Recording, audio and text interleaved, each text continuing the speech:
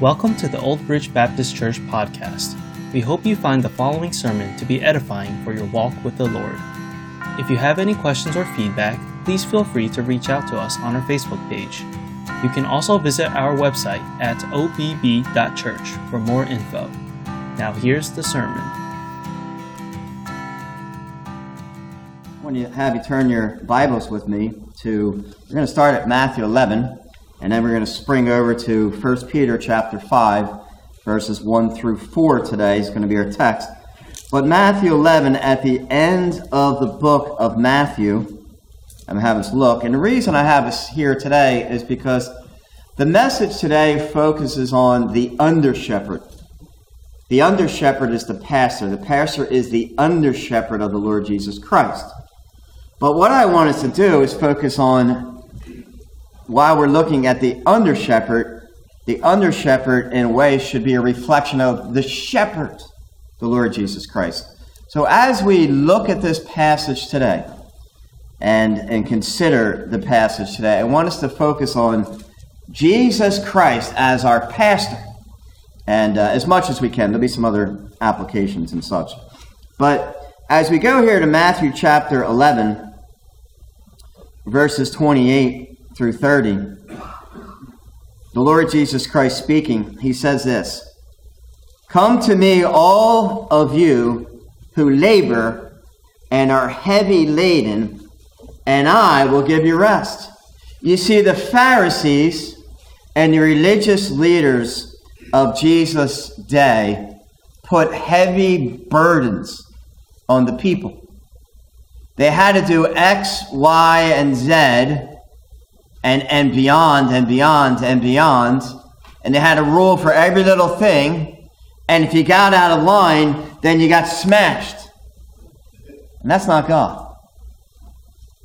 And Jesus says this, "You come to me, and I will give you rest. Take my yoke upon you and learn from me, for I am gentle and lowly in heart, and you will find rest for your souls." You see, salvation is not about a bunch of rules and trying to be obedient to those rules, and when we mess up, we get smashed by God and have to try again. That's not salvation. Salvation is, I can't live the Christian life. I'm a sinner, and I'm lost, and I take Christ as my Savior, and then He's my Lord, and He works in me to give me desire to now want to fulfill His commandments. And so there's rest. It's not a burden, because it's God doing the work in us. "For my yoke is easy, and my burden is light." You see, Jesus is our shepherd, and He cares for us. And He ministers to us, and He wants the best for us. And that's what I want us to see here today. Now, go with me, please, to 1 Peter chapter 5. And we'll be considering again verses 1 to 4. He looks at this, Peter is challenging the elders to shepherd God's flock, or to pastor God's flock. Now, there's 4 points I want to bring out today in this passage. Number 1, failure is almost certain for most pastors, statistically. We'll see that today. Prayer is urgently needed. Number 2, one of the primary responsibilities of the pastor, and we see the Lord Jesus Christ doing this, is to preach the word, is to feed the flock with the word of God. And Jesus often did that with His disciples. He taught them. Number 3, being a shepherd or being a pastor is a calling, not a job. God calls and ordains. It's not a job.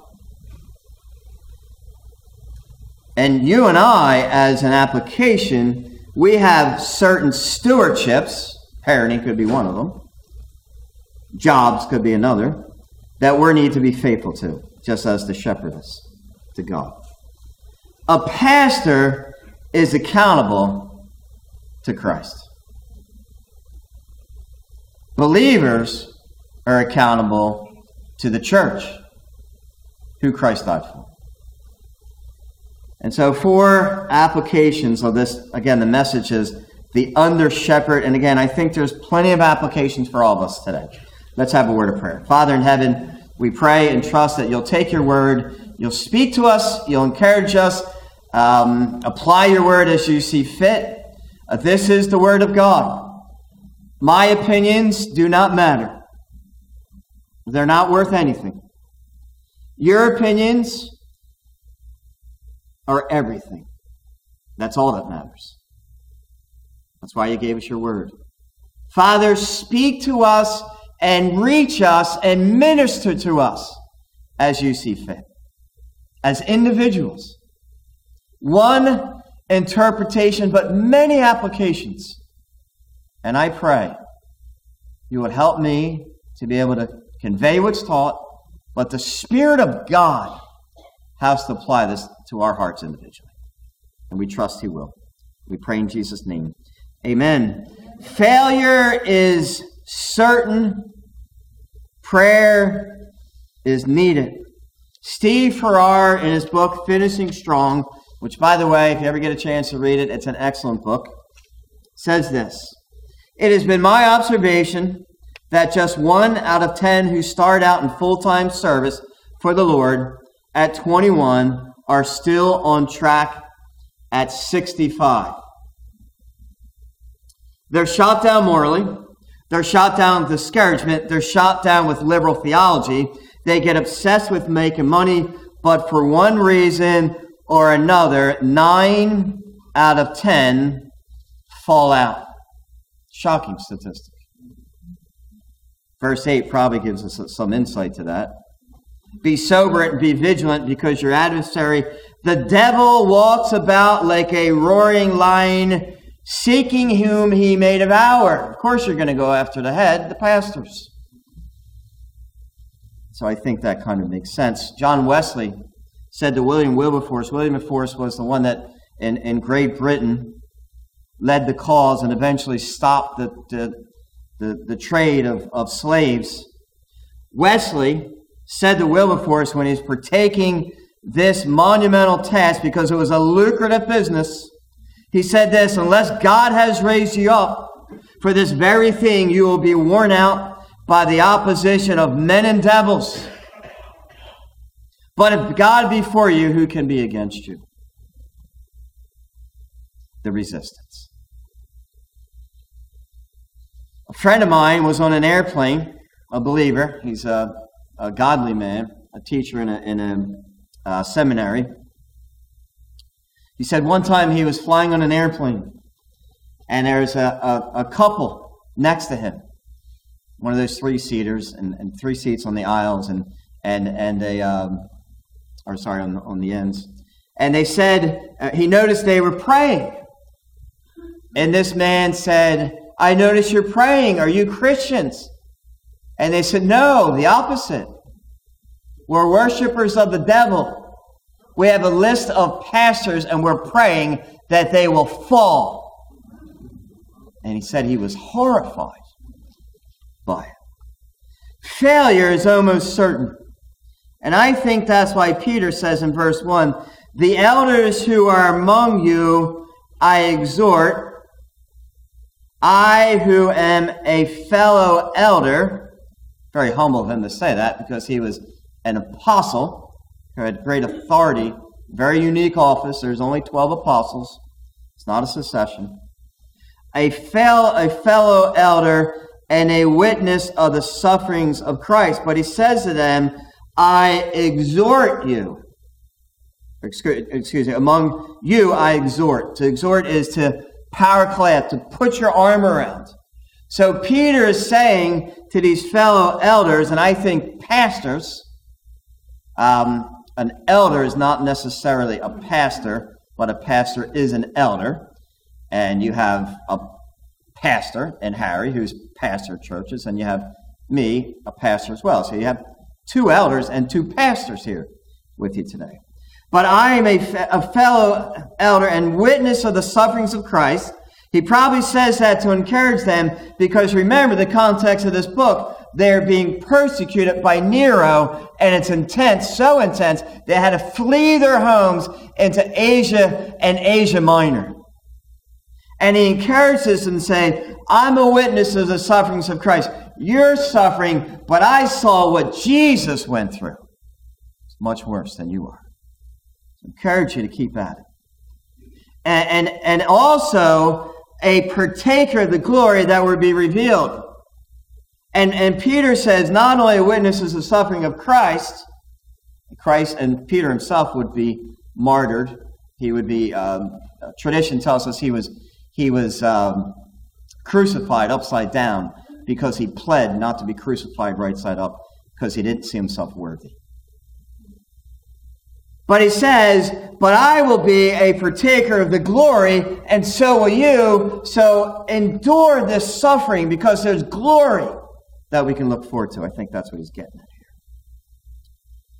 So he encourages them. He encourages them in verse 4 too, I think. He says this, and when the chief shepherd appears, and that's how I get the title, under shepherd, because the pastor is the under shepherd of the chief shepherd. Jesus is the good shepherd. So the shepherd, the pastor, is to walk in the steps of Jesus, right? And behave as he would behave. Of course, the pastor falls well short of that.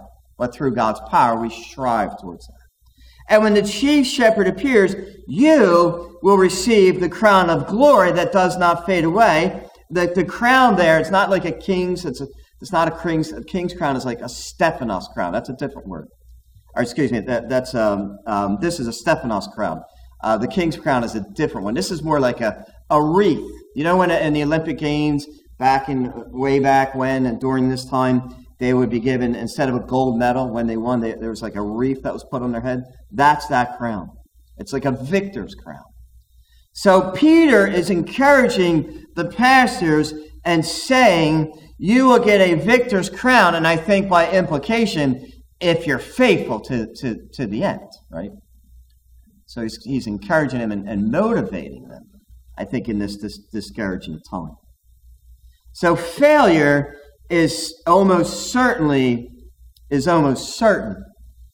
and prayer is needed for the elders and the pastors. Now, the second thing here is we see a primary responsibility of the pastor. And again, Christ did this often as well. In verse 2, he says this, shepherd the flock of God which is among you. Now, that word shepherd can be translated into pastor. Now, it's very interesting here. Now, note this. In verse 1, it says an elder. A pastor is an elder. That means there's supposed to be some type of spiritual maturity to be a pastor or an elder in a church, a leader. The pastor, the elder, is also referring to, he's talking to the elders, and he tells the elder to shepherd or pastor the flock of God. So it's like, this is your task. The pastor, to shepherd, primarily, it can also be translated as feed. So shepherd, you could put there as feed the flock of God, which is among you. So a primarily responsibility of a pastor is to preach the word of God. In fact, that word shepherd is in the aorist tense, and it means an event. So it points to a formal time, an event where the pastor is to feed the flock or to preach. That's why we do what we do. 2 Timothy chapter 4, verse 2 is a very simple mandate, but it's amazing how many churches get this wrong.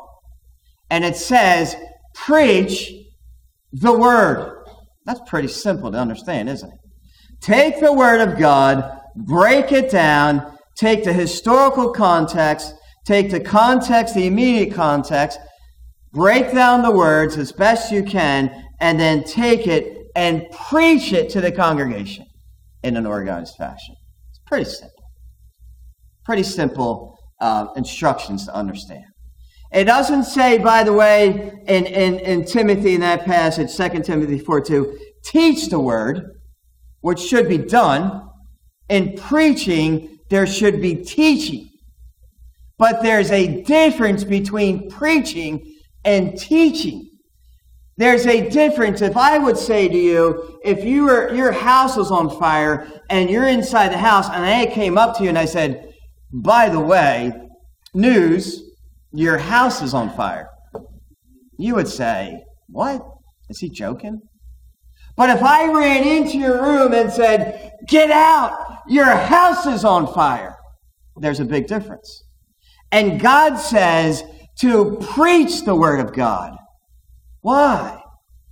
Because it's true. Because it's important. Years ago, there was an actor, the Archbishop of Canterbury, many years ago, I think actually back in like the 1600s, the story goes, went to a actor. I think his name was Mr. Butterfield, something like that. And he said to him, Mr. Butterfield, tell me this. Why is it that you actors, when you act, your audience acts as though it's real? And he says, but when I preach, my congregation acts like it's not real. And the actor said, well, that's easy. Because when I act as it is real and true. But when you preach like it's not real and true. And that's why God says to preach the word. Because it is true. Now, the shepherd is to preach and to teach. Go with me, if you would, to Ephesians chapter 4. Ephesians chapter 4, verse 10. Because you're not the one that's the pastor, so how does this apply to me? Well, let's see what the Bible says. Ephesians 4, verse 10, he who descended is also the one who ascended far above all the heavens, that he might fill all things. And then the Bible says in verse 11, and he himself gave some to be apostles. The idea is gifts to the church. The apostles, the 12 apostles, were a gift to the church and were very important in establishing the church.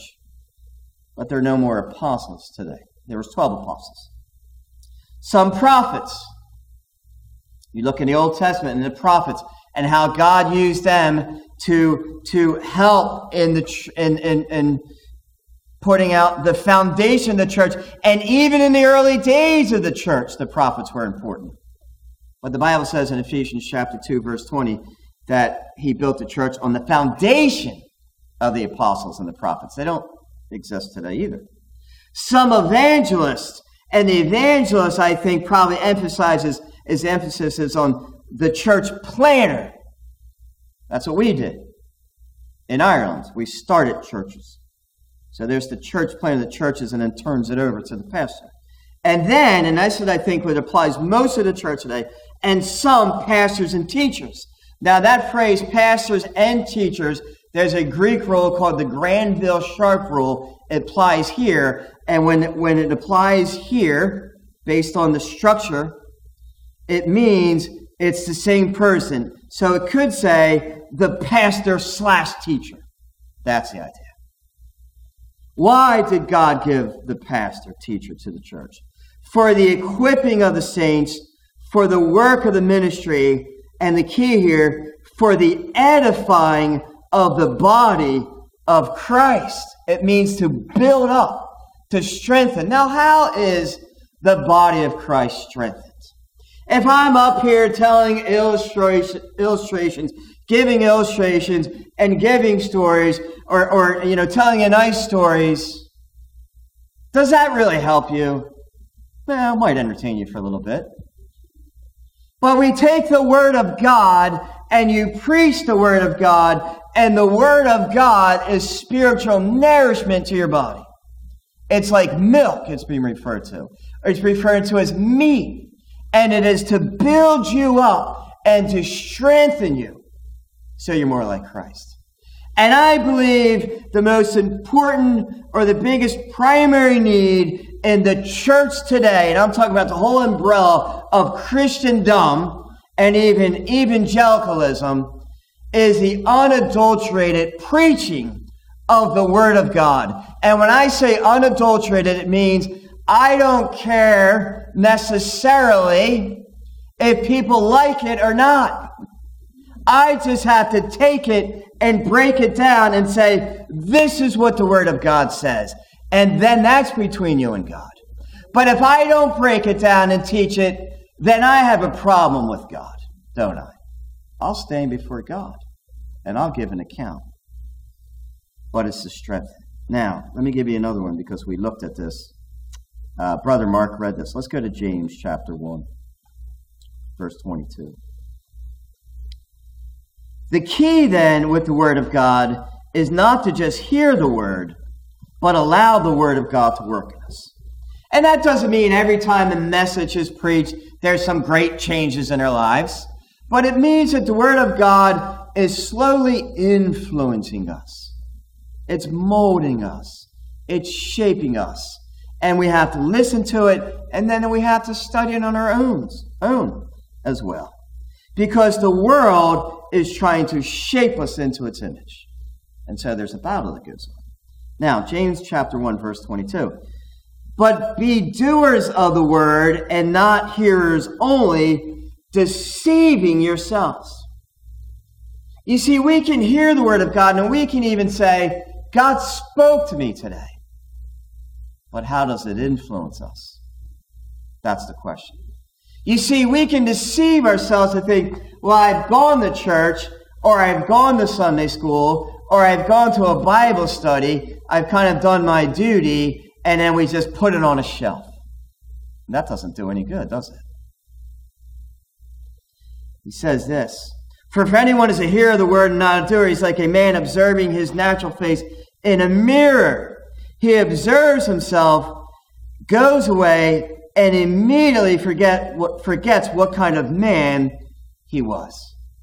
You see, the Word of God, we ought to read it and study it and pray over it, not just intellectually, to say, God, what are you saying to me? And what adjustments do I need to make? None of us looks at the mirror. Rarely do we look at the mirror. We wake up in the morning and say, all right, cool. And we roll out. Now, that happened probably in Ireland, probably more than it shouldn't have. That's just how the people work, right? But most of us look in the mirror and we make some adjustments, okay? And God says how much more. But he who looks into the perfect law of liberty. Now, note that. You see it? It's the law of not bondage. That's religion. Liberty. Why? What does the Word of God do? The Word of God frees us from sin. It frees us from habits. It frees us from bondage. But we've got to spend time in the Word of God and not just a trickle. Years ago when I was in college, I used to landscape in the summers. And one day I was landscaping, I hit a rock and a stone, and a piece of the stone went into my eye. And I tried, you put the eyelid over the eye and wash it with water and eye drops. And finally, after several hours, I said, I've got a problem here. So I went to the hospital. And when I went to the hospital, they put me in this, like a vice. And the guy said, you're going to feel like you're drowning. I'm just going to tell you that. And he did. He kept throwing water and water and water in my face for, it seemed like hours. It was probably like 5 or 10 minutes. But just gushing water. And finally, that thing came out. And that's how it is with sin. You see, we can't just casually read the Word of God. We've got to gush over it. And to get out some of those habits, we've got to fill ourselves with the Word of God. Meditating day and night, because our world keeps bombarding us to pull us away from God. So yes, preach the Word. But man, we've got to be in the Word. Now, number 3. Let's go back to 1 Peter. We only have 2 more verses, so. Chapter 5, verse 2. Point 3. It's a calling, not a job. It's a calling, not a job. Jeremiah chapter 1, I think verse 5, verse 6, somewhere around there, talks about him being separated by God from his mother's womb, which, by the way, shows you're a person in your mother's womb, right? Separated from his mother's womb. The Apostle Paul said a similar thing in Galatians chapter 1, verse 15. It was a calling. Now, look what he says here in verse 2. Shepherd the flock of God which is among you, serving as overseers. By the way, that word overseer is translated as bishop. It's not a separate office. The pastor, elder, bishop is the same person. It just shows you the job that the pastor is supposed to do. The pastor is supposed to teach. He's supposed to be a mature believer, and he's supposed to oversee the church as one is and gives an account. Serving as overseers, but then he says this, not by compulsion, but willingly. Why does he say that? You're not just serving because God says, you have to. Well, that means God says you have to, right? So the pastor is called by God, and God says, you must be in full-time ministry, and you don't have a choice about that. You're called. God called me out of secular work in 1990 into the ministry. God called the Apostle Paul. Now, let me show you. Go to 1 Corinthians chapter 9 for a second. 1 Corinthians chapter 9. Verse 16. And I'm going to give you some applications for yourselves here. Paul says this, 1 Corinthians chapter 9, verse 16, for if I preach the gospel, I have nothing to boast of, for necessity is laid upon me. Yes, woe is me if I do not preach the gospel. Now, the word gospel, the idea is, when he says preach the gospel in this context, I think it means the gospel ministry. In other words, I have been called into the gospel ministry. I was called out into being an apostle. And if I turn back into my secular job, judgment is upon me. That's what he's saying there. So he's saying, I don't get patted on my back for being in the gospel ministry. I think that's the idea. So woe is me. But then he says this, for if I do this willingly, I have a reward, but if against my will, I have been entrusted with the stewardship. Okay? So the idea is for pastors, let's say today, is pastor willingly. You want to do it. It's not a burden. That's the idea. But if it becomes a burden from time to time, still do it. That's the idea. Now, he also says this thing, I have been entrusted with a stewardship, a responsibility, if you will. You have been entrusted with stewardship as well. Those of us that are parents, we don't turn in, or someday say, well, the children are out of the house. I am now done being a parent. I hang that up. I'm glad that's done. And I move on. Sometimes we want to. But we don't. That's a stewardship. Today, society is telling parents to be a friend instead of a parent. And the Bible says quite opposite, that you have authority over your children. And you are to tell them, when they're younger particularly, what to do and give them guidance and direction. Not be their friend. Foolishness is bound in the heart of the child.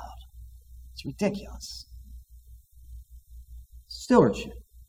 Some of us, as children, have a stewardship of taking care of our parents, perhaps. And that can be a burden. And days go by, and weeks go by, and months go by, and it can be frustrating. But God says this is a stewardship. Be faithful. Be faithful. God sees your faithfulness. God sees our pain. God sees the hardship. God sees that we don't get pats on the back sometimes. It could be our job. Do you know that God gave you a job and God says, I'll provide for you? And so the job isn't necessarily for money, but to be a testimony to others around us. It's a stewardship. And we will stand before God and give an account. Now, interesting, as I'm in this context, because it leads into the next point, verse 14, even so the Lord has commanded that those who preach the gospel should live from the gospel. That's why we call it full-time ministry, because it's a commandment. Those that are in the ministry are paid to minister, primarily, the salary, which brings us to our next point, next point I want to make within point 3. Go back to 1 Peter chapter 5, verse 2. And let me show you what I'm trying to say because I'm not saying it right. So 1 Peter chapter 5, verse 2, he says this. It's interesting. Shepherd the flock of God, which is among you, serving as overseers, not by compulsion, but willingly. We just saw that. Not for dishonest gain, but eagerly. The word dishonest gain is filthy lucre. So if you had a job where they are doing things that were against the law, that's considered filthy lucre. And God says, don't do a job like that. For the pastor, I think in the context here, when he says, not for dishonest gain, and he contrasts that with, but eagerly, I think he's saying is that you have to do this, you have to take this not as a job, but you have to be excited about it. You have to want to do it. That's why he says eagerly. Notice he contrasted dishonest gain with eagerly. In other words, if you're not eager, if you're not excited, if you just took this just for a paid position, that's filthy lucre. You see, God led me to this church after much prayer on your end and our end. That's why I'm here, because this is what God wants. And that's why He called me. Now, again, and I would say the same to reiterate the point, is that not only don't take a job that is dishonest gain, filthy lucre, but at your job, you want to be good at it. Remember Daniel 6. And Daniel was going to be promoted into, from one of the, I think it was like 120 governors, to like a position, I think like 3, somewhere around there, Daniel 6. And he was being considered, even though he was a Jew in the Persian Empire, because he had an excellent spirit.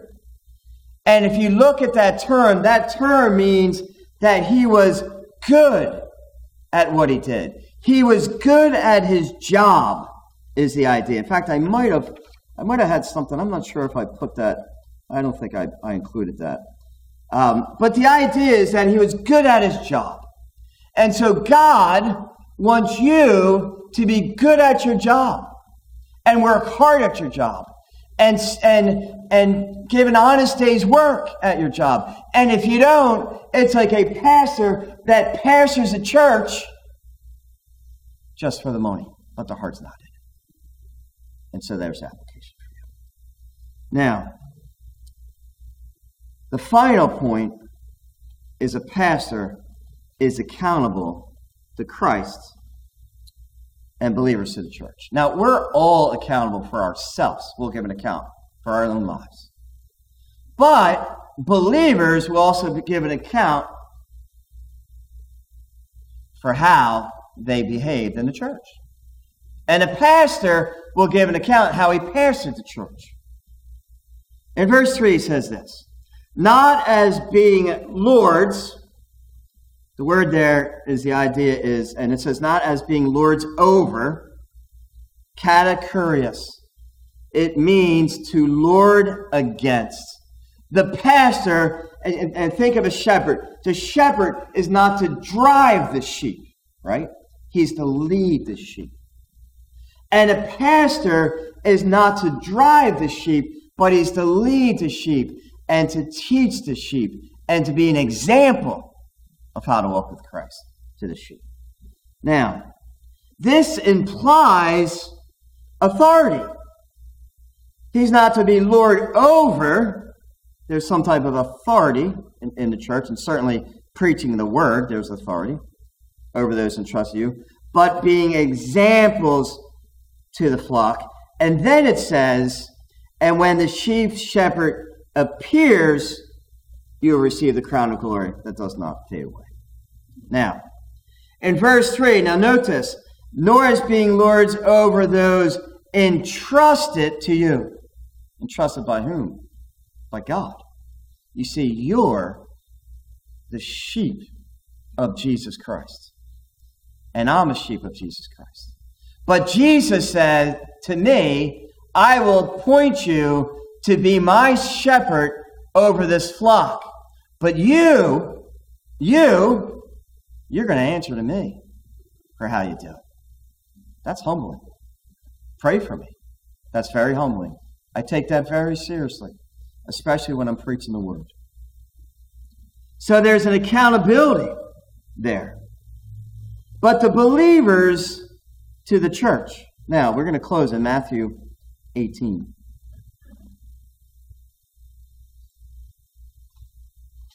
Now, the church, in some ways, is in a transition because I'm the new pastor, and I'm still trying to work my way through. And Pastor Harry's been a great help, as has Fran, and some of you as well. And so we're in this kind of like this transition period as we move into a new era. But God would have you, as believers, be a part of a local church. And not only when I say a part of, I mean be a member. And that's something, again, if you've been coming, eventually we want to encourage you to do that. Now, where do I get that? I get that from Matthew 18 and 1 Corinthians 5. Now look what it says. Moreover, if your brother sins against you, go and tell him of his fault between you and him alone. If he hears you, you have gained your brother. Okay, so this is a teaching. This is prior to the church, but Christ is, I think the church began at the day of Pentecost, but Jesus is teaching about the church prior to the beginning of the church. You recall in Matthew 16, he said, I will build my church, right? That's what he's doing. So he spoke about the church in Matthew 16. He speaks about it here. If your brother sins against you, go and tell him his fault between you and him alone. If he hears you, have gained your brother. So if somebody does, the idea of sin here is not some little, small thing. It's something that was, a serious sin, something that was offensive. And instead of going and telling other people, do you believe so-and-so did this? The first thing we always do is we go to the person and we talk about it and we work it out. And oftentimes it's a misunderstanding and it gets worked out. Thank God. But if he will not hear you, take with you one or two more, that by the mouth of 2 or 3 witnesses every word may be established. Now we're getting to this realm we call church discipline. 1 Corinthians 5, right?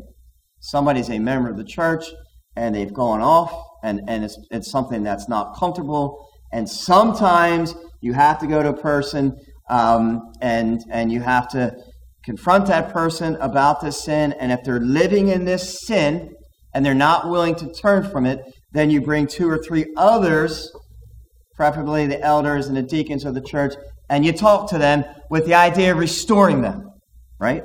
So you go.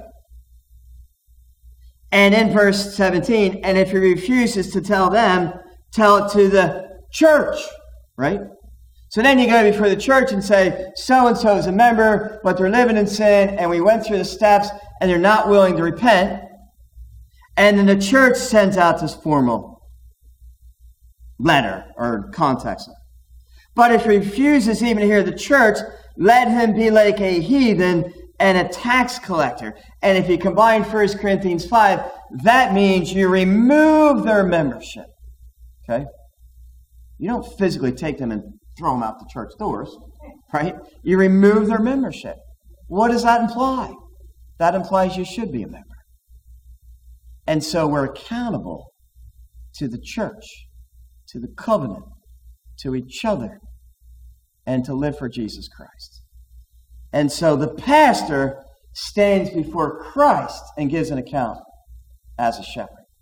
But you stand before Christ and say, were you a part of a church? Did you go to church? Did you use your gifts for the church? Did you live a life that is accordance to what your church believes, or were there secret things going on? Accountability. And so, in this message of the under shepherd, we see Christ being the shepherd. We see there's applications for us. Pray for your pastor. Listen and be available when the Word of God is preached, and be in the Word. Be faithful to your stewardship, maybe in the church, maybe out of the church, maybe in your jobs. Be part of the church. Be part of it. No man is an island. Be part of the church. Let's pray. Father in heaven, we thank you for the Lord Jesus Christ. Thank you that He died for the sins of all the world. But in a special way, it says that He died for the church. Father, we as a local church are accountable to Jesus Christ on how we live. Individually, but corporately as well. Revelation 2 and 3 make that clear. Father, we thank you that Christ is our shepherd, and we all look to Him as our example. We thank you, Father, that you ordain and call a shepherd to preach and teach and to shepherd the flock. We thank you for our church leadership. We thank you, Lord, that we have 2 pastors here. We thank you, Father, for Pastor Harry and the years of pastoring here and being an elder here and shepherding. We thank you for his leadership and wisdom. We thank you, Lord, for our deacons as well, who serve and give counsel. And Father, I pray that you would help us as a leadership to walk forward in unity. I pray as a church we would walk forward in unity. And I pray, Father, in these dark days, that we would grow close to Christ and close to one another. And we pray in His name. Amen. Thank you for listening to this sermon from Old Bridge Baptist Church. Please consider subscribing to our podcast on the platform that you're currently listening on. We appreciate your support, and we hope you have a God-blessed day.